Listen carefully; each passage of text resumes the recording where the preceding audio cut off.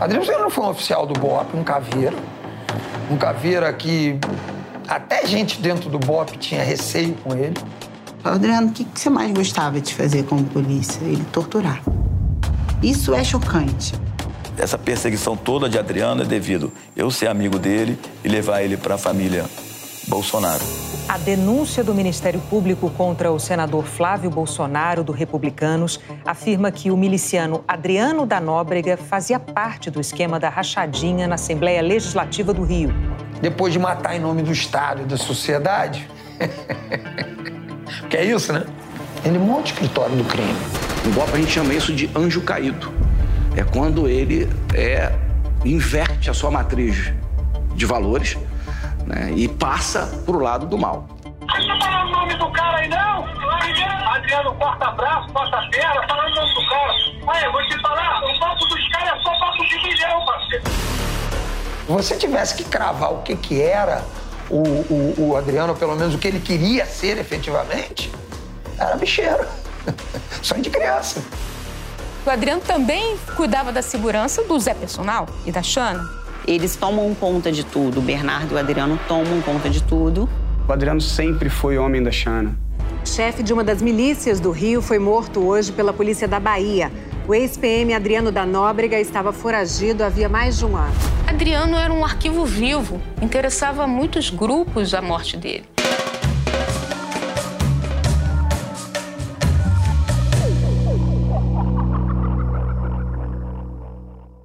Olá, eu sou Pedro Bial e este é o podcast da série Vale o Escrito, A Guerra do Jogo do Bicho, um original Globoplay.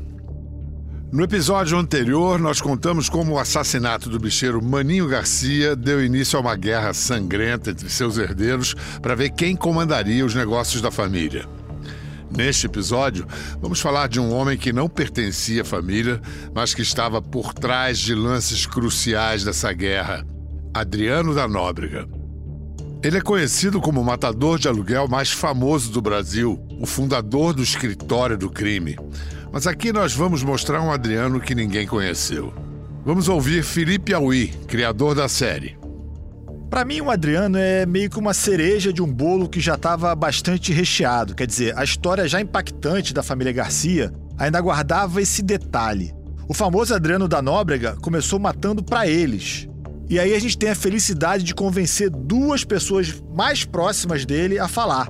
A viúva Júlia, que viveu os últimos anos da vida do Adriano, conhecia todos os segredos dele. E o Fabrício Queiroz, essa figura que se notabilizou nos últimos anos por motivos não muito nobres e que era um grande amigo do Adriano. E ele confirmou, o Adriano se orgulhava de ser bicheiro. A viúva de Adriano da Nóbrega nos deu uma entrevista de 9 horas de duração. Ela usava tornozeleira eletrônica. Respondia por lavagem de dinheiro e associação criminosa. Tinha escolta policial porque se dizia ameaçada de morte. Meu nome é Julia Lotufo, eu tenho hoje 31 anos. Conheci o Adriano com 19, ficamos juntos até os 28, Foi um longo e aventura esse casamento. De muito amor, muita história, muito rico, muito triste, de muita saudade. Eu não consegui, enterrar o Adriano, tinha falado. E, na verdade, de quando eu decidi falar pra cá, até hoje, eu me arrumei e eu ficava pensando que roupa eu boto, que eu vou falar. E com frio na barriga, como se eu viesse me despedir dele. Eu precisava... Talvez para encerrar o meu ciclo nessa vida de esposa do Adriano. Eu não digo nem capitão Adriano, que eu acho que eu não fui casada com o capitão Adriano. Eu fui casada com o Adri, com o Adriano, com o velho. O capitão Adriano era um fantasma que vagava e vaga e vai continuar vagando aí pela eternidade. Essa frase da Júlia ajuda a entender por que ela se expôs tanto na entrevista. Ela parecia estar tirando um peso das costas. Estava contando pela primeira vez histórias difíceis sobre a vida a dois com um matador procurado pela polícia. Tudo isso graças ao esforço do nosso pesquisador Yuri Barcelos, repórter na melhor acepção da palavra, que conquistou a confiança da Júlia jogando sempre limpo com ela. E a verdade é que a Júlia deu a entrevista com medo de morrer, como vocês vão ver. Eu sei que eu tô aqui pra dar a história de quem era o Adriano. O Adriano, aquele menino que gostava de cavalo, que era doce, que era educado, que era um gentleman, que era inteligente, mas que por algum motivo a vida se foi levando os caminhos dele. O Adriano, quando você era criança, você gostava de quê? Ele falou, eu gostava de brincar de polícia. Eu ficava, pião, pião, pião, pião. E ele fazia igualzinho o barulho do tiro, sabe? E ele era louco por arma mesmo, assim. Desde pequenininho ele gostava de arma, estudava todas as armas. Ele viu um anúncio no jornal e falou, vou fazer esse curso. O pai dele, tá doido, vai ser polícia? Ele jurou, eu peguei todas as provas anteriores e vi que todas caíam E e D, E e D, E e D. Eu falei, eu só vou marcar E e D. Aí ele não passou. Daqui a pouco ele recebeu um telefonema que um filho de um coronel ficou em 49, ele em 48. Eles abriram mais 5 vagas para botar o filho do coronel. Aí eu falo, cara, imagina, a vida dele não podia ter se dado qualquer outra, né? O que o destino faz? E aí ele entrou no curso e ele se apaixonou e ficou.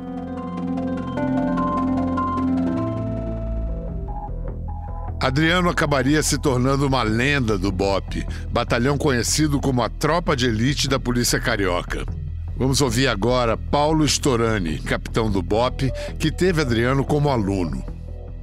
Nós temos que entender que o curso de operações especiais é um curso de um programa de capacitação e treinamento em várias disciplinas, em pelo menos 14 disciplinas diferentes. E o Adriano, ele foi o primeiro colocado em razão dos resultados que ele obteve em todas essas disciplinas. Adriano, o que você mais gostava de fazer como polícia? Ele torturar. Isso é chocante. Olha o cara ali, não. Deixa eu falar uma coisa pra você. Vem aqui, estudante. Bota a cara aqui. Ok, traficante, mas é pessoa. Tem mãe, tem filho. Prende, cara. Aí é o que eu cobrei depois dele. Prendia ele. Você vai torturar? Você vai matar? Ele morreu torturado. E o que ele mais gostava de fazer? Torturar. Isso não foi ninguém que falou, sabe? Foi ele. Ele falava, ele ficava pegava o dono do morro e ficava 3 dias com o dono do morro. E era o tesão dele como polícia, né? O Tropa de Elite, não sei nem se ele gostava do filme. Ele gostava. Ele falava, Júlia, é isso, só que muito pior. Tem coisas que não pode botar. Fala agora! Fala! Aponta agora! Aponta agora! Vai morrer! Fala, porra! Vai morrer! Não sei não, meu senhor. Por falar em tropa de elite, quem recebeu Adriano em seu primeiro dia no Bope foi o capitão Rodrigo Pimentel, um dos autores do livro que inspirou o sucesso do cinema. Sou Rodrigo Pimentel, sou capitão veterano do Bope, servi no Bope por 7 anos. Entrei na polícia com 17 anos de idade e fiquei na polícia até 29 anos. Eu fui instrutor do capitão Adriano na academia de polícia, né? E também me considerava amigo do capitão Adriano. O Bope realiza operações com muita técnica. Os policiais do Bope, eles seguem uma cartilha de procedimentos. O Adriano não seguia. E o Adriano chegava ao exagero de realizar operações utilizando o seu carro particular.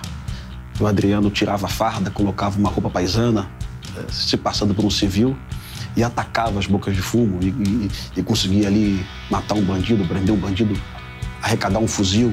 Aquilo era visto como muita coragem, mas também como uma situação quase de suicídio.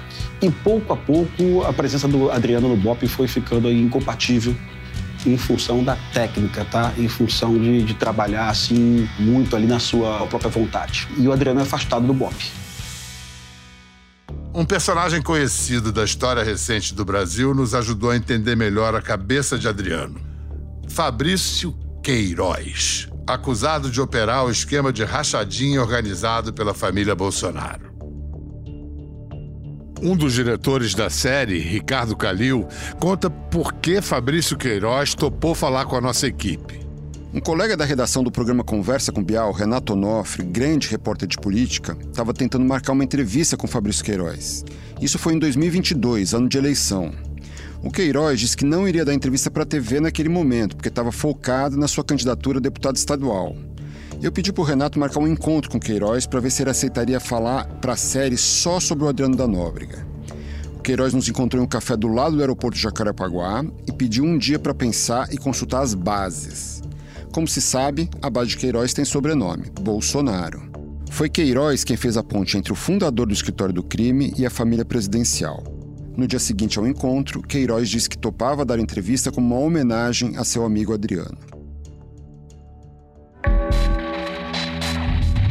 Meu nome é Fabrício Queiroz e é uma honra também estar aqui com vocês, principalmente para falar do capitão Adriano. Eu sou sargento desde 95. Entrei na polícia, no terceiro ano eu passei para sargento da polícia e o coronel me chamou, devido a ser um policial operacional. Eu tenho para mais de 100 elogios. Aí falou, tô trazendo um caveira aí para trabalhar contigo. Exímio atirador, exímio. O Adriano, se colocasse ali naquela câmera ali, dava 10 tiros no mesmo lugar ali. Excelente atirador. Aconteceu, eu saí do 18º Batalhão, fui para o batalhão de vias especiais, chamado BPVE. E o capitão Adriano seguiu para o 16º Batalhão. Nesse período que eu fui trabalhar na LERJ. Aí eu soube que ia ter uma seleção para trabalhar com o filho do presidente. Aí eu fiquei empolgado. Pô, tô trabalhando com o Bolsonaro aqui, tal, não sei o quê. Vamos dar uma aula de tiro para ele. E o Adriano deu uma aula de tiro para ele maravilhosa. Ensinou ele a mexer nas armas, em arma, como dar tiro, como empunha uma arma. Aí criou esse laço. Aí o Adriano continuou trabalhando no 16º, eu na política. E o Adriano me mandava as ocorrências. Pô, Queiroz, pegamos tanto aqui, fotografia de fuzil, pessoal sendo preso. E eu mostrava pro Flávio isso. Aí pedi para dar moção para ele. Moção é uma moção de louvor. Dei para ele toda a guarnição. Aí nós entregamos as moções e depois eu pedi a medalha Tiradentes para ele. Vamos ouvir o agente da Polícia Federal, Marcelo Pasqualetti, que investigou as atividades criminosas de Adriano. O Adriano integrava uma guarnição da polícia e ele foi acusado por uma pessoa de ter sido achacada. Um guardador de carros é preso e é exigido, ele alega que teria sido exigido uma quantia dele para ele ser posto em liberdade.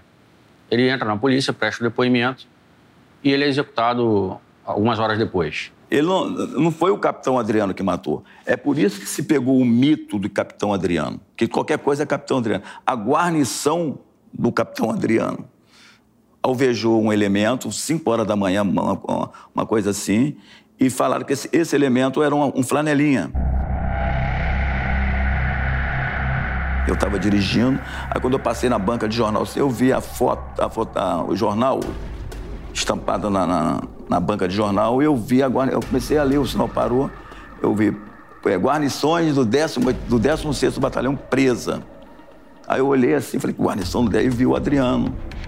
Aí quando nós chegamos na nossa base, eu cheguei perto do comandante e falei, comando, eu chamava o Jair de comando, tem que falar uma coisa pro senhor. Ele falou, o que foi, Queiroz? Pô, aquela medalha que nós pedimos aí pro capitão Adriano, que é meu amigo, que é merecedor, que foi aprovada, eles estão tudo presos. Aí ele olhou assim, mas o que houve? E diante dos fatos, diante de que a gente foi apurando, fizeram questão de entregar a medalha a ele dentro da cadeia. Nós quem, no caso? Eu, o capitão, o deputado federal na época, Bolsonaro, e o Flávio Bolsonaro. Quando o Adriano estava preso, eu várias vezes fui visitá-lo. Eu convenci o Flávio a ir visitá-lo. Falei, pô, vamos lá visitar, enchi o saco do Flávio até que nós fôssemos visitar o capitão. Eles filmaram sim. E o Adriano, uma vez, em particular, ele falou que quebrou, jogou fora a filmagem para que eu não usasse isso contra ele mais tarde, para, sei lá, juntar as coisas, botar a culpa no Jair porque ele foi preso, mas a condecoração dele foi antes disso tudo, entendeu? Num trecho inédito de sua entrevista, Júlia Lotufo conta que as gravações da condecoração por pouco não foram salvas. Quando o Bolsonaro ganhou, o Adriano ele falou que não, vamos quebrar esse CD, porque aí esse povo, essa mídia adora fazer, vai atrapalhar o mandato do cara, e eu não quero ser culpado, não sei o quê, preocupado com o cara. Mandou quebrar, e eu não quebrei. Falei, eu vou guardar. E aí eu dei muito azar, que ele ligou o computador e estava no CD-ROM do computador. Aí ele achou o cúmulo da traição, isso. Ele falou, você não quebrou. Eu falei, esqueci. Eu sabia que ia acontecer essa merda toda? Não. O Adriano, ele tinha muita consciência do que ele tinha escolhido para ele. Ele sabia que ele poderia atrapalhar, talvez, alguém. Então, ele nunca foi inconveniente. Ele sabia o quanto, talvez, a imagem dele não seria boa para certas pessoas. Agora vamos ouvir a voz de Jair Bolsonaro. Em outubro de 2005, quando era deputado federal, ele defendeu Adriano da Nóbrega no Congresso. Senhor presidente, pela primeira vez eu compareci integralmente a um tribunal de júri na segunda-feira próxima passada. Estava sendo julgado um tenente da Polícia Militar de nome Adriano. A acusação era que numa incursão, numa favela, teria sido executado um elemento que, apesar de envolvimento com o narcotráfico, a imprensa deu conotação que ele era apenas um simples flanelinha. O que é curioso é que o militar que havia apertado o gatilho e matou realmente aquele elemento, ele foi absolvido. E o tenente, que era o comandante da operação, foi condenado a 19 anos e 6 meses de prisão, inclusive enquadrado como crime hediondo. A quem interessa a condenação pura e simples de militares da polícia do Rio de Janeiro, sendo culpados ou não. Diante dessa ocorrência, ele se tornou revoltado e eu acho que foi uma injustiça, tanto que eles foram inocentados. Ele falou, a polícia para mim acabou.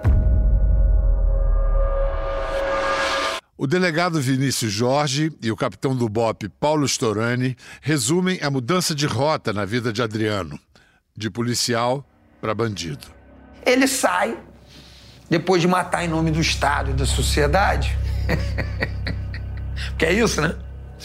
Ele vai matar para bicheiros, vai proteger e matar para bicheiros. No Bope a gente chama isso de anjo caído. É quando ele inverte a sua matriz de valores, né, e passa para o lado do mal. Foi isso que aconteceu com o Adriano. É aqui que os caminhos de Adriano da Nóbrega e dos Garcia começam a se cruzar. O policial foi convidado para trabalhar como segurança da família por Rogério Mesquita.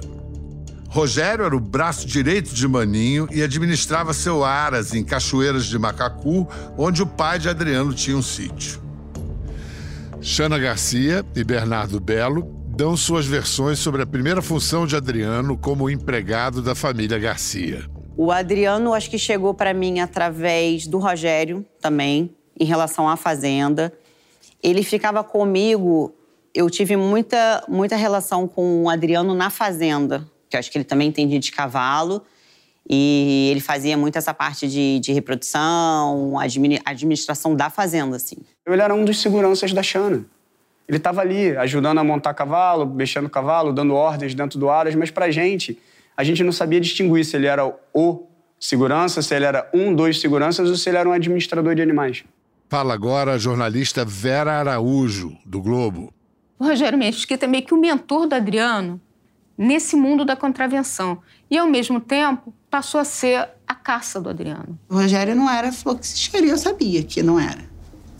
O Rogério fez a proposta para o Adriano de tomar tudo da família, o Adriano não concordou e o Rogério ficou puto. Ele falou, eu que te botei, você tem que fazer o que eu quero. O Adriano falou, eu não vou fazer. Teve uma festa da pecuária em que o carro do Rogério foi alvejado com não sei quantos tiros, mas pegou um de raspão nele. E aí ele foi direto para a delegacia falar que foi um atentado, por causa do Adriano e tal.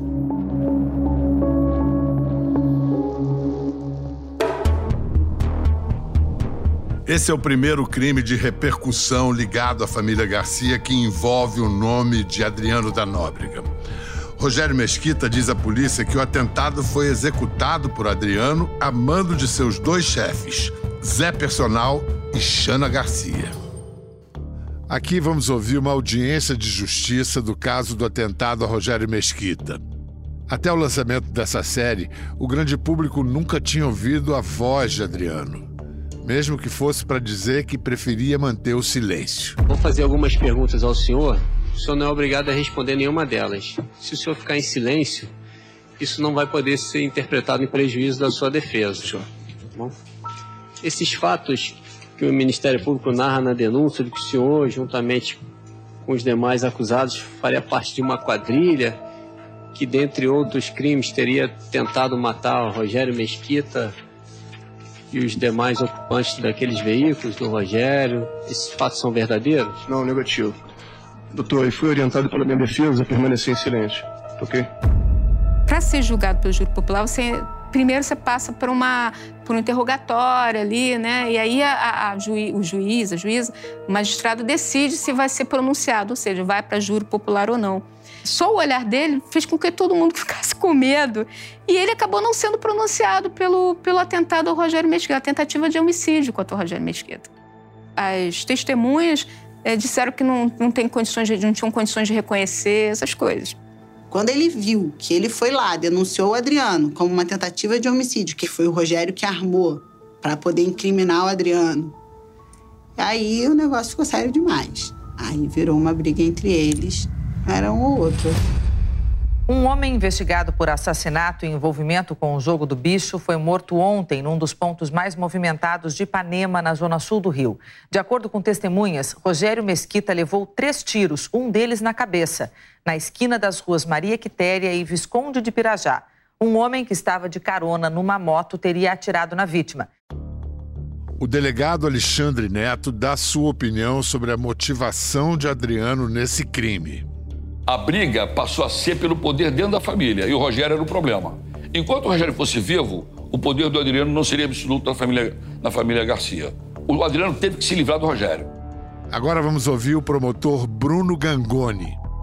O Zé Personal coloca o Adriano como administrador do Aras, que a família tem lá em Cachoeira de Macacu. O Adriano acabou se assenhorando do Aras como um todo. O Adriano chegou a ter animais lá no Aras. O Zé Personal começa a desconfiar que está havendo um sumiço de valores, de animais. E, por sua vez, o Adriano também acha que o Zé Personal está dando um desfoque na família. Quando o Adriano é demitido da polícia, quando sai a demissão dele da polícia, o Zé Personal aproveita esse momento para demitir o Adriano. E aí é a sentença de morte do Zé Personal. O Adriano procura, então, o Bernardo, que é casado com a irmã da Xana, com a Tamara, entrega algumas coisas para o Bernardo e fala: isso não pertence ao Zé Personal, isso pertence à família, e para que não suma, eu estou entregando isso para vocês. Pelo que eu sei, ele desconfiou do Adriano e o Adriano não admitiu isso. Acho que isso foi a grande... Acho que isso foi o grande divisor de águas ali da relação deles, foi essa desconfiança do Zé, assim. E acabou que foi até rápido, né, entre a briga e a morte. Esse é o segundo assassinato famoso na família Garcia ligado a Adriano. O crime seria mais que uma mera vingança. Ao matar o ex-chefe, Adriano indica que poderia mudar de lado na guerra familiar. O Zé Personal é executado num centro espírita, lá na região, na Zona Oeste também. E a investigação, ainda que não tenha sido concluída, guarda indícios fortes da participação dele. Xana Garcia põe o assassinato de seu marido na conta de Bernardo Bello, que nega a acusação. Eu não sei se é o Adriano que executa, mas quem manda é o Bernardo. Qual foi a conclusão que a família Garcia chegou?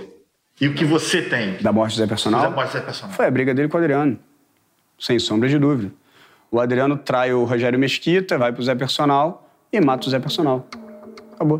E aí, a partir do momento que mataram o Zé, eles tomam conta de tudo. O Bernardo e o Adriano tomam conta de tudo.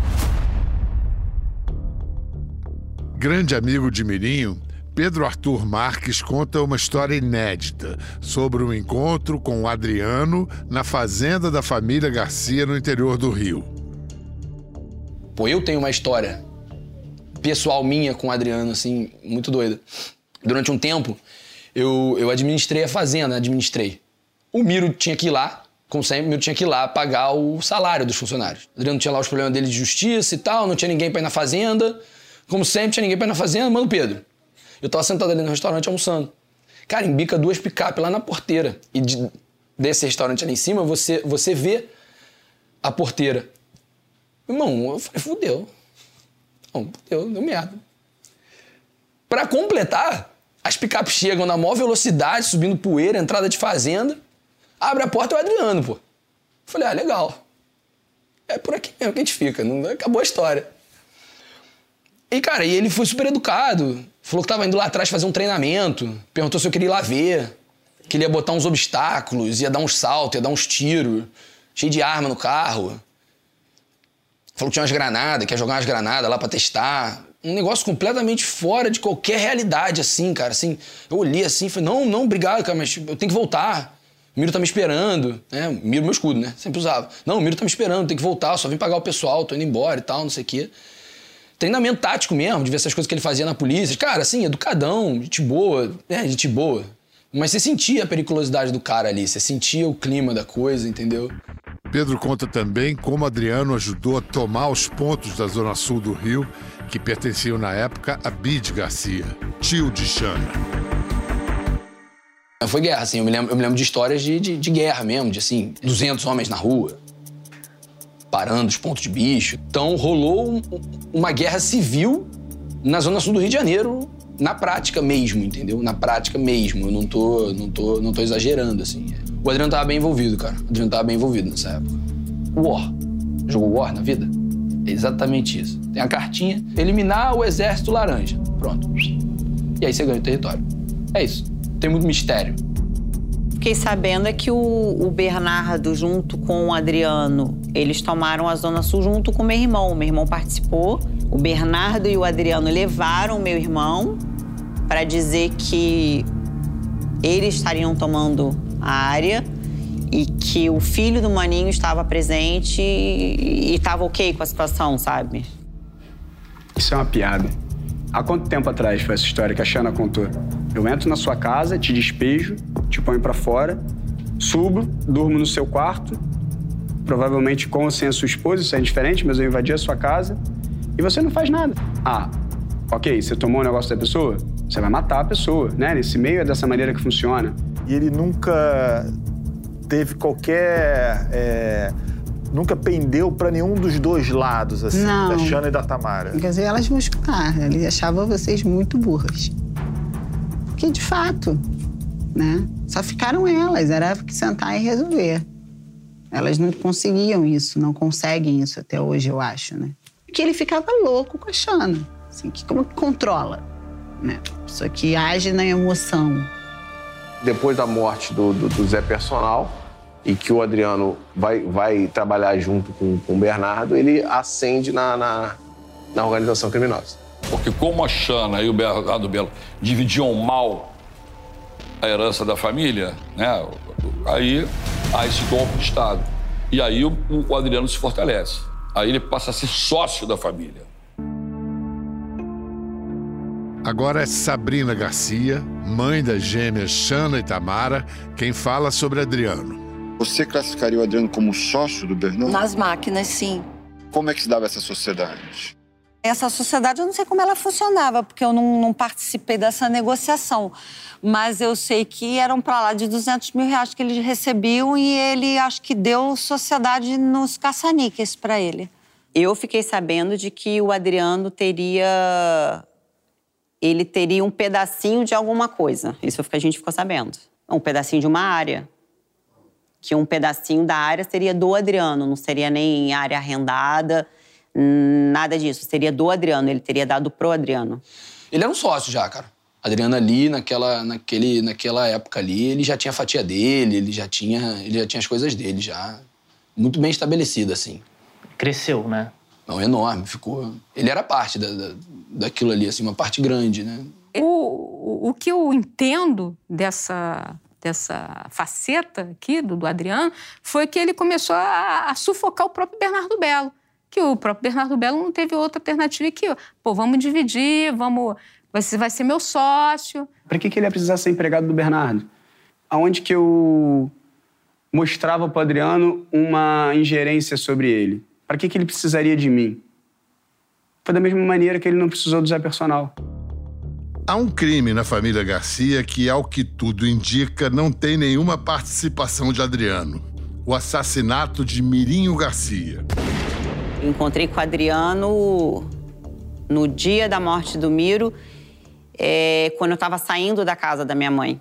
Ele tinha para ele que também teria sido o Bernardo, que ele queria voltar para fazer justiça, principalmente pela morte do meu irmão, e que ele seria uma das pessoas que viria contra o Bernardo. O Adriano era colado com a Xana, sempre foi. Quando o Miro morre em 2017, o Adriano chega na casa da Sabrina com a Xana. A casa estava lotada. Tínhamos, 30 pessoas dentro da casa. Ele chega com ela e sai com ela. O Adriano sempre foi homem da Xana. Nunca deixou de ser. Ele estava deixando claro que não trabalhava mais pro Bernardo. Isso ele estava deixando claro. Que seria uma pessoa que ajudaria, de repente, a fazer esse contato com o Bernardo em relação a eu voltar a ter o que eu tenho de direito, né? Assim, que eu acho que eu tenho de direito. Mas que hoje o Bernardo diz que não é mais meu, não é mais da família. O Adriano estava sendo uma pessoa que voltaria para ajudar. Ele se dispôs a reivindicar a tua parte. Sim. Sim. Adriano também não teria gostado nem um pouco do monitoramento de Xana Garcia para planejar o atentado contra ela. E no teu atentado, ele se comunicou com você? O Adriano? Cara, ele não se comunicou comigo, mas ele mandou algum recado, assim, por alguém. Essa é uma mensagem de texto enviada por Adriano a um comparsa. Aqui, lida por um ator. Oi, irmão, estão monitorando a garota. Foram no colégio dela hoje. Falo mais nada. Pode falar aí, se acontecer alguma coisa, eu sei quem foi. Manda ele rezar pra não acontecer nada com essa menina. Vacilão, agora eu quero saber quem são. O Adriano, ele tinha um respeito por algumas pessoas ali, né? Por exemplo, ele não gostou do atentado da Xana. O Adriano não queria fazer nada contra a Xana.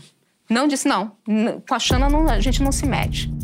Muito antes de um suposto rompimento com Bernardo, Adriano já tinha ampliado sua carteira de clientes e de alvos para além da família Garcia.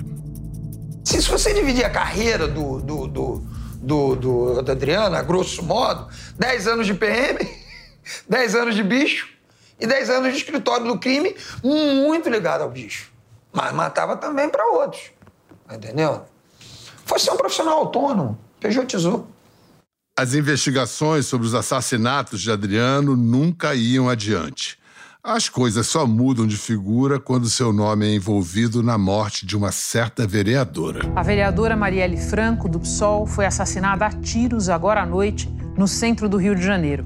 Ela estava num carro, o motorista também morreu e esse carro foi cercado pelos criminosos e atingido por uma sequência de disparos. O caso da Marielle é um divisor de águas nisso tudo aí, porque ele acabou emergindo abrindo a tampa dos esgotos desse povo todo, né?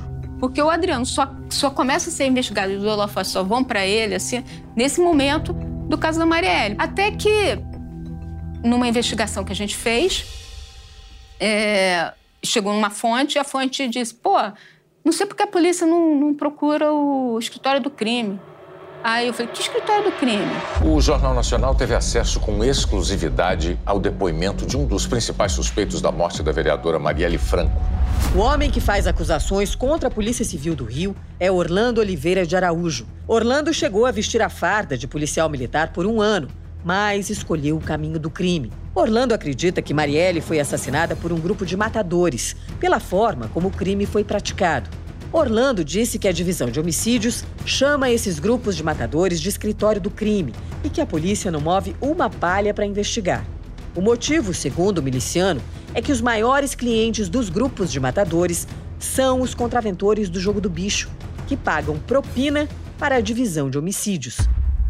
Uma das linhas que surgem no decorrer da investigação da morte da Marielle é que ele teria sido procurado e que ele teria recusado. Ele soube que ofereceram para o escritório. Ele fez uma reunião com todos eles numa sala, com pessoas, inclusive, de Rio das Pedras, né?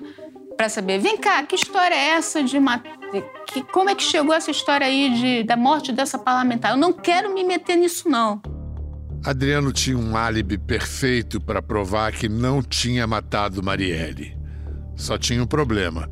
Ele não podia revelar isso para a polícia, porque o álibi é que ele estava assassinando outra pessoa no mesmo momento em que outros pistoleiros matavam Marielle. A história é contada pelo agente da Polícia Federal, Marcelo Pasqualetti. O Marcelo Diotti era um associado do BID, o irmão do Maninho, que estava em meio a uma disputa fratricida na família Garcia. E o Marcelo Diotti teria, então, em conluio com o BID, tramado a morte do capitão Adriano. O capitão Adriano toma conhecimento dessa trama e resolve, então, tomar a frente e executar o seu futuro executor. O Marcelo Diotti é executado quando comemora ainda o seu aniversário e ele é executado cirurgicamente na saída do restaurante. Júlia Lotufo conta como a associação do nome de Adriano ao assassinato de Marielle selou o destino de seu companheiro. O véu cor-de-rosa saiu com a Marielle, né? Quando ele foi pra mídia, quando de fato falou que o Adriano era um dos suspeitos da Marielle, foi quando eu virei e botei o pau na mesa e falei, que merda tu fez, meu filho? Ele falou, cara, não só a Marielle é minha, mas pelo que falaram, tudo que tem lá, que não tem dono, é meu. Então esquece, minha vida acabou aqui. Eu tive com ele, eu falei, pô, irmão, e aí? Esse negócio de Marielle aí, você sabe quem foi? A gente se confidenciava, a gente, sei não, falei, não sabe mesmo? Ele, não sei. Eles estão direcionando a investigação para o Rio das Pedras, mas eu não sei quem é. Óbvio que acredito e sei que não foi ele. Vi o desespero e vi o desespero real dele, assim. Eu nunca tinha visto o Adriano desesperado. Assim. Ele perder sono, ele arrancava a sobrancelha. E Marielle arrancou todas, não tinha mais mão, né? Eram todas. Marielle deixou ele careca. Foram 40 anos vivendo bem, feliz. E os próximos 40, se tiver, eu vou sobreviver. Então eu não quero. Eu prefiro morrer. Essa perseguição toda de Adriano é devido eu ser amigo dele e levar ele para a família Bolsonaro. Aí, se não tivesse isso, ninguém sabia que nem que existia Adriano. De coração pro senhor. Tá? Tudo tem o meu dedo de colocar a esposa, de colocar a mãe. Comparando com Gotham City, o Adriano é o Coringa, ou o Pinguim. E estava colocando ali familiares no gabinete de um deputado. A denúncia do Ministério Público contra o senador Flávio Bolsonaro, do Republicanos, afirma que o miliciano Adriano da Nóbrega fazia parte do esquema da rachadinha na Assembleia Legislativa do Rio. Flávio Bolsonaro nomeou Daniele Mendonça da Costa, mulher de um outro personagem importante na investigação, o ex-PM Adriano da Nóbrega. E em 2015, a mãe de Adriano, Raimunda Veras Magalhães, também virou assessora parlamentar de Flávio Bolsonaro. Segundo as investigações, as duas nunca trabalharam na Alerj. Eram funcionárias fantasmas que participavam do esquema de rachadinha. Segundo o Ministério Público, o dinheiro da rachadinha circulava entre as contas de Fabrício Queiroz e Adriano da Nóbrega. Na entrevista que nos deu, Queiroz tentou emplacar uma curiosa versão sobre suas transações financeiras com o parceiro. O Adriano, como te disse, ele vaqueiro. E eu tinha um negócio com ele. Ele falou, Queiroz, tu me dá 5 mil, eu te dou 6 mil. Ele comprava bezerros. O Adriano, que eu vim saber, ele estava com muito gados, bezerros, que é a praia dele. Pô, quem não quer dar 5 mil reais e ganhar 1.000? E eu precisava de dinheiro para devolver às pessoas que... É palavra. O Adriano não gosta de atraso, eu também não gosto de atraso. Se eu dever uma pessoa, eu fico desesperada para pagar. E diante disso, ele fala, pô, mãe, joga na conta do Queiroz que ele tem que acertar com o pessoal dele que botou dinheiro. Então, é mais ou menos isso, tá? É mais ou menos isso? Não, é isso. Com as notícias sobre Marielle Franco, Escritório do crime e rachadinha vindo à tona, Adriano logo se torna o fugitivo mais importante do Brasil e se manda para a Bahia.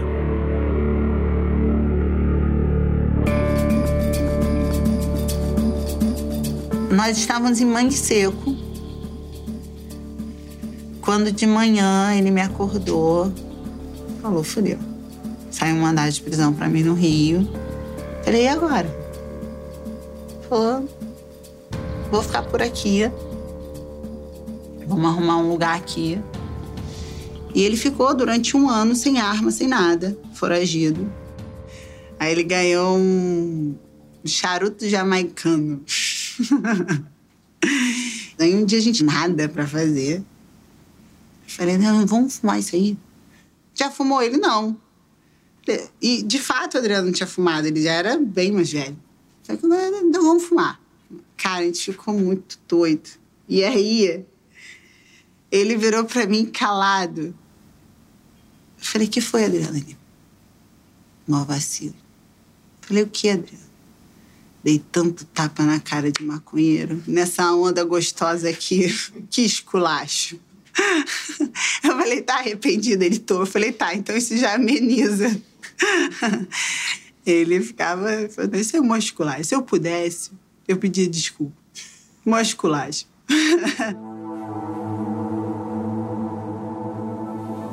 A gente achou essa casa no Sauípe em janeiro de 2019. E aí foram os dias passando. E aí eu entrei dentro de casa e falei, Adriano, tem um carro estranho lá fora. Ele falou, fudeu. Falei, que foi? Tá entrando 3 camburões.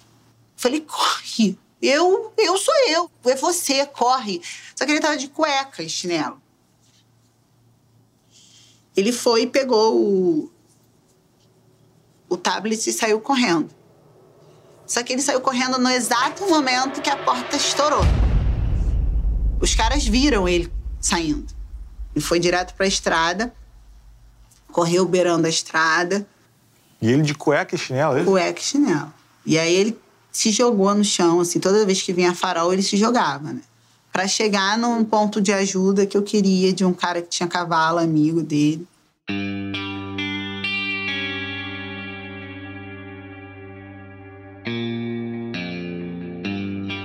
E aí ele me ligou.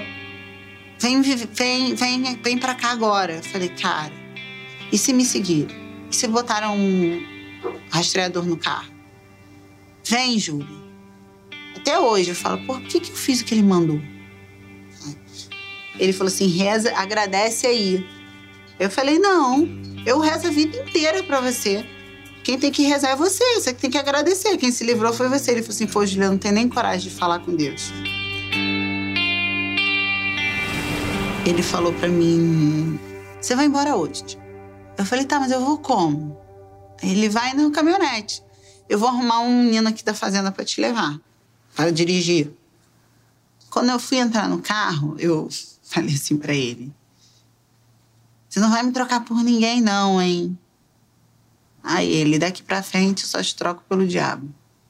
E aí eu fui embora. Quando fui lá para umas 7 da noite, eu parei na Blitz em Vitória da Conquista, já formada da Polícia Rodoviária Federal, me esperando. E aí eles pegaram o motorista. Da onde você saiu? Da onde veio o carro? E aí o cara falou. E aí eles liberaram o carro. E automaticamente eu já comecei a ver a movimentação deles de telefone, de não sei o que, se formando a operação para ir até onde o motorista tinha falado. Aí eu liguei para Adriano. Falei, Adriano, sai daí, que estão indo para aí. Aí ele, não, tranquilo, vou me movimentar. Aí ficamos falando mais um pouco, aí eu mandei mensagem, falei, se cuida, eu te amo muito, eu preciso muito de você. Aí ele respondeu, normal que acontecesse, vida que segue. Foi a nossa última conversa. O chefe de uma das milícias do Rio foi morto hoje pela polícia da Bahia. O ex-PM Adriano da Nóbrega estava foragido havia mais de 1 ano. Adriano Magalhães da Nóbrega estava escondido num sítio na cidade de Esplanada, a 3 horas de Salvador. Segundo o Bope, Batalhão de Operações Especiais da PM da Bahia, Adriano resistiu à prisão usando uma pistola austríaca calibre 9mm e morreu na troca de tiros com os policiais. Adriano foi executado, né? É uma coisa óbvia, não é uma coisa que eu acho, não é uma bandeira que eu vou levantar porque a polícia fez. Não, ele de fato ele foi executado, ele não tinha arma. Então, a partir do princípio que eu sei, que eu tenho certeza que ele não tinha arma, eu não tenho dúvidas de que tudo aquilo foi forjado. Por que 7 costelas quebradas? Por que 6 coronhadas? Por que uma mordida no peito? Por que umas costas espancadas? Por quê? Sim.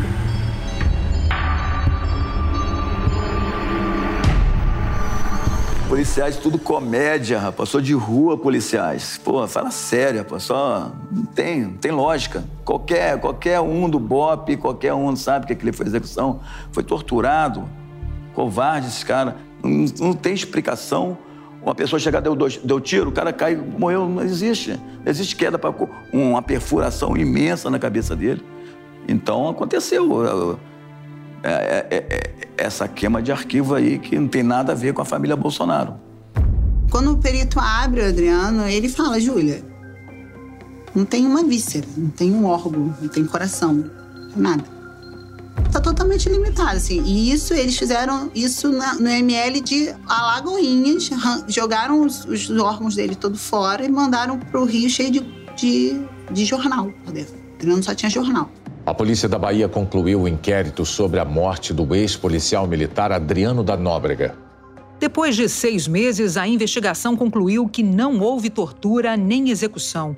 A Polícia Civil da Bahia afirma que o miliciano Adriano da Nóbrega atirou 7 vezes contra os policiais, que revidaram com 2 disparos. Seria interessante para todo mundo do Brasil que o Adriano fosse preso vivo. O Adriano vivo, ele ia sentar no Ministério Público, talvez uma delação premiada, ele ia contar tudo. Ele ia contar por que familiares dele estavam no gabinete do deputado, hoje senador Flávio. Ele ia contar detalhes sobre a pistolagem no Rio de Janeiro, sobre o Escritório do crime, sobre o jogo do bicho, sobre as brigas familiares na cúpula do Bicho do Rio. Você fala, quem matou o Adriano, pô, muita gente tinha interesse na morte dele. Se ele faz uma delação premiada, metade da Polícia de Janeiro ia ser presa, filho. A verdade é essa. A metade ia ser presa, certamente. A outra metade ia ficar com medo. Mas uma metade saia presa. O Ministério Público lá do Rio de Janeiro fez uma operação hoje para prender pessoas ligadas ao ex-policial militar Adriano da Nóbrega. Essa operação está investigando lavagem de dinheiro no espólio que foi deixado pelo miliciano. Os agentes do Ministério Público saíram cedo para cumprir os mandados. Uma das ordens de prisão era contra Júlia Emília Melo Lotufo. Segundo os promotores, ela é responsável pela administração dos bens e empresas deixadas pelo marido. Júlia não foi encontrada e já é considerada foragida. Eu fui imputada em 3 crimes de lavagem de dinheiro e organização criminosa. Não, 2 lavagens de organização criminosa. E tá aí rolando. Nunca participei disso. É nítido, claro, e tá lá. A Justiça quer. Não sei nem como ela vai insistir nisso, né? Que eu era a gestora dele. Eu tinha que pedir R$1 pra ele. Enfim, é uma coisa que não cabe, não tem prova, não cabe essa denúncia, sabe? Mas foi feita. De fato, eu era pra estar em Bangu. Eu consegui uma domiciliar porque eu sou mãe. Eu falo, cara, eu era pra estar em Bangu depois de tudo que eu vivi. Eu ainda era pra estar em Bangu. É surreal, sabe? E eu fico assim, é isso que é justiça, assim, porque a máquina do Adriano tá girando, cara. E eu em Bangu. A máquina dele não parou. Esse mundo da contravenção é muito machista. Com a morte do Adriano, o Bernardo entendeu que a Júlia Lotufo não era nada. E isso revoltou muito a Júlia.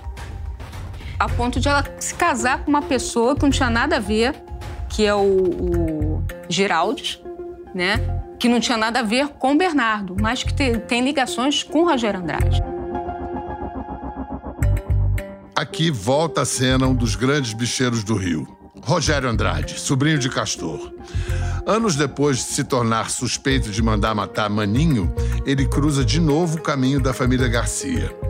A hipótese é a seguinte: o novo inimigo número 1 de Rogério seria Bernardo Bello. E a estratégia para derrotá-lo seria se associar à viúva de Adriano da Nóbrega. É possível que a Júlia tenha se juntado ao Geraldo justamente para unir forças contra o Bernardo Bello. É como se você tivesse um tabuleiro, um jogo de xadrez ali, né? Então, as peças vão se movendo. Então, você vai para o lado daquele que pode te proteger contra o outro inimigo, né? Pouco depois de se casar com um suposto aliado de Rogério Andrade, Júlia Lotufo tenta fazer uma delação premiada. Seu principal alvo, Bernardo Bello. A principal acusação, Bernardo seria sócio de Adriano da Nóbrega no escritório do crime. Esse é o áudio da oitiva de Júlia com o Ministério Público para tratar dos detalhes de sua delação. Boa tarde a todos, retomando aqui a oitiva da senhora Júlia. Passando agora para o anexo 3, nominado de Escritório do crime. Ao longo da minha história com o Adriano, ao longo do que eu vi, todas as pessoas que eram caladas morreram do mesmo jeito. Eu falei, eu vou falar. Se eu morrer, mas eu falei, eu vou morrer calada. Principal alvo da delação, Bernardo Bello rebate as acusações. Aí, do nada, surge uma delação da ex-mulher do Adriano, que é uma pessoa que eu nunca tive problema nenhum na minha vida, que eu nunca fiz mal nenhum, que eu não tinha nada a ver com a história dela, tentando colocar um monte de coisa na minha conta. A base da delação da Júlia é que você e Adriano eram sócios e que as mortes que são, algumas das mortes que são imputadas ao Adriano foram encomendadas por você. Sim, sim. É o que ela alega ali em alguns momentos da delação dela. Não faz o menor sentido. Ela casou com o Eduardo Geraldes, que é primo no braço direito do Rogério Andrade. E pouco tempo depois ela surge com essa delação na qual ela pega quase todos os crimes do Rogério e põe na minha conta. A Júlia, após a morte do Adriano, ela cria uma união, uma relação amorosa com um empresário que tem uma ligação com o Rogério Andrade. Isso é do conhecimento da polícia, essa relação entre eles. E isso chama muita atenção, que alguns crimes que ela imputa ao Bernardo, na verdade, não teriam, de maneira nenhuma, partido do Bernardo.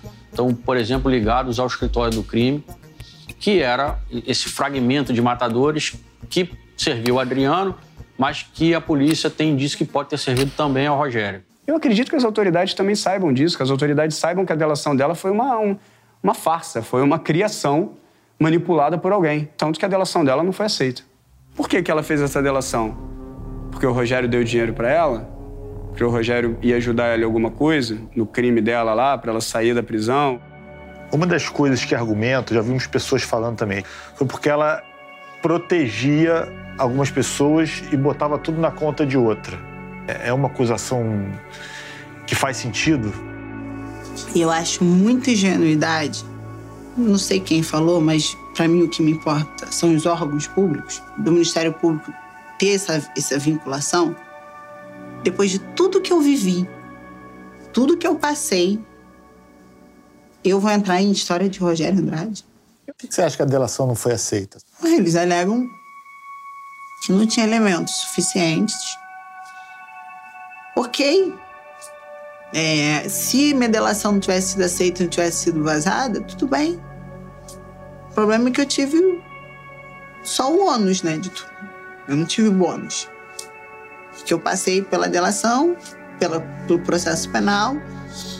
Eu não posso ir embora, tentar salvar uma vida, né? Não digo nem a minha, mas a do futuro da minha filha. Então quem eu tenho do meu lado? Ninguém. Júlia Lotufo separou-se de Eduardo Geraldes, apontado como aliado de Rogério Andrade. Ela ainda é ré numa ação que a acusa de lavagem de dinheiro e organização criminosa. Recentemente, Júlia conseguiu derrubar o mandado de prisão contra ela e está em liberdade, embora com o passaporte retido e sem escolta policial. Seu paradeiro é desconhecido. Por que a justiça não olha para isso? Porque o meu crime, ele não é violento, certo? Eu não ofereço nenhum risco à sociedade. Eu estou pedindo, eu estou implorando para ir para um outro país. Não é porque eu gosto de sentir frio e nem porque eu quero beber vinho na Europa. Porque eu preciso criar uma filha. Preciso dar uma vida para ela. Eu preciso viver também. Isso é muito cansativo. Você sentir medo e você controlar a sua mente. Porque você pira. Porque vem o medo, eu me vejo morta, enterrada, com a minha filha chorando, assim. Ao rebater as acusações da delação de Júlia Lotufo, Bernardo surpreende. Num universo onde prevalece a lei do silêncio, ele faz uma declaração de guerra contra Rogério Andrade. A ex-mulher do Adriano me colocou como chefe do escritório do crime, né? Numa delação extremamente escalafobética, digamos assim, uma coisa totalmente sem sentido. Eu não vejo o escritório do crime. Eu não acho que existe um grupo de matadores que se reúne e que todos os crimes têm que ser. Eu vejo um senhor do crime. Se você tiver que falar assim, existe uma pessoa que controla, que tem a ingerência sobre todas essas outras. E essa pessoa, ela tá aí já há décadas fazendo isso. Ele se mete em tudo que possa. É o senhor do crime, digamos assim. E quem é essa pessoa? Todo mundo sabe que é o Rogério Andrade. Eu não tô falando nenhuma novidade aqui. Eu acho que eu tô sendo o primeiro louco a ter coragem de dizer. Mas novidade, nenhuma. Eu acho que hoje o meu único problema se chama o Rogério por conta das declarações que eu tô dando. Eu prefiro enfrentar um possível atentado, uma possível morte, do que ficar anos da minha vida ceifado da minha liberdade, do convívio com a minha família por uma coisa que eu não fiz. Para livrar a cara de um cara que vem há décadas aterrorizando e amedrontando todo mundo. Os jornalistas Vera Araújo e Chico Otávio falam sobre essa nova frente da guerra no jogo do bicho. O ringue agora tem 2 protagonistas, Rogério Andrade de um lado e Bernardo Bello do outro. O Rogério Andrade e o Bernardo Bello são donos dos maiores exércitos paralelos do Rio de Janeiro e, quem sabe, do Brasil. Eu não me tornei inimigo do Rogério, eu me tornei o bode expiatório do Rogério. Agora, hoje eu sou o problema dele? Sou. Por isso aqui que a gente está fazendo. No próximo episódio, o último desse podcast, você vai saber o desfecho da disputa entre Bernardo Bello e Rogério Andrade e como isso muda o destino de Xana e da família Garcia. Você também vai conhecer os herdeiros da velha cúpula do bicho e os nomes dos contraventores que estariam planejando a criação de uma nova cúpula. O podcast Vale o Escrito, A Guerra do Jogo do Bicho, se baseia na série de mesmo nome, um original Globoplay. Eu, Pedro Bial, sou o supervisor artístico e narrador da série e desse podcast. A direção da série é de Felipe Auí, Ricardo Calil e Giancarlo Bellotti. Direção artística de Mônica Almeida. Produção de Annelise Franco. Edição final de Diego Ribeiro. Pesquisa de Yuri Barcelos. Trilha sonora de Dé Palmeira. A produção executiva é de Eric Bretas e Mariano Boni. O podcast, uma produção do Conversa.doc com o Globoplay, tem montagem, edição e mixagem de Will Geraldo, do Cantara Lab. Muito obrigado pela audiência. Te esperamos no próximo episódio.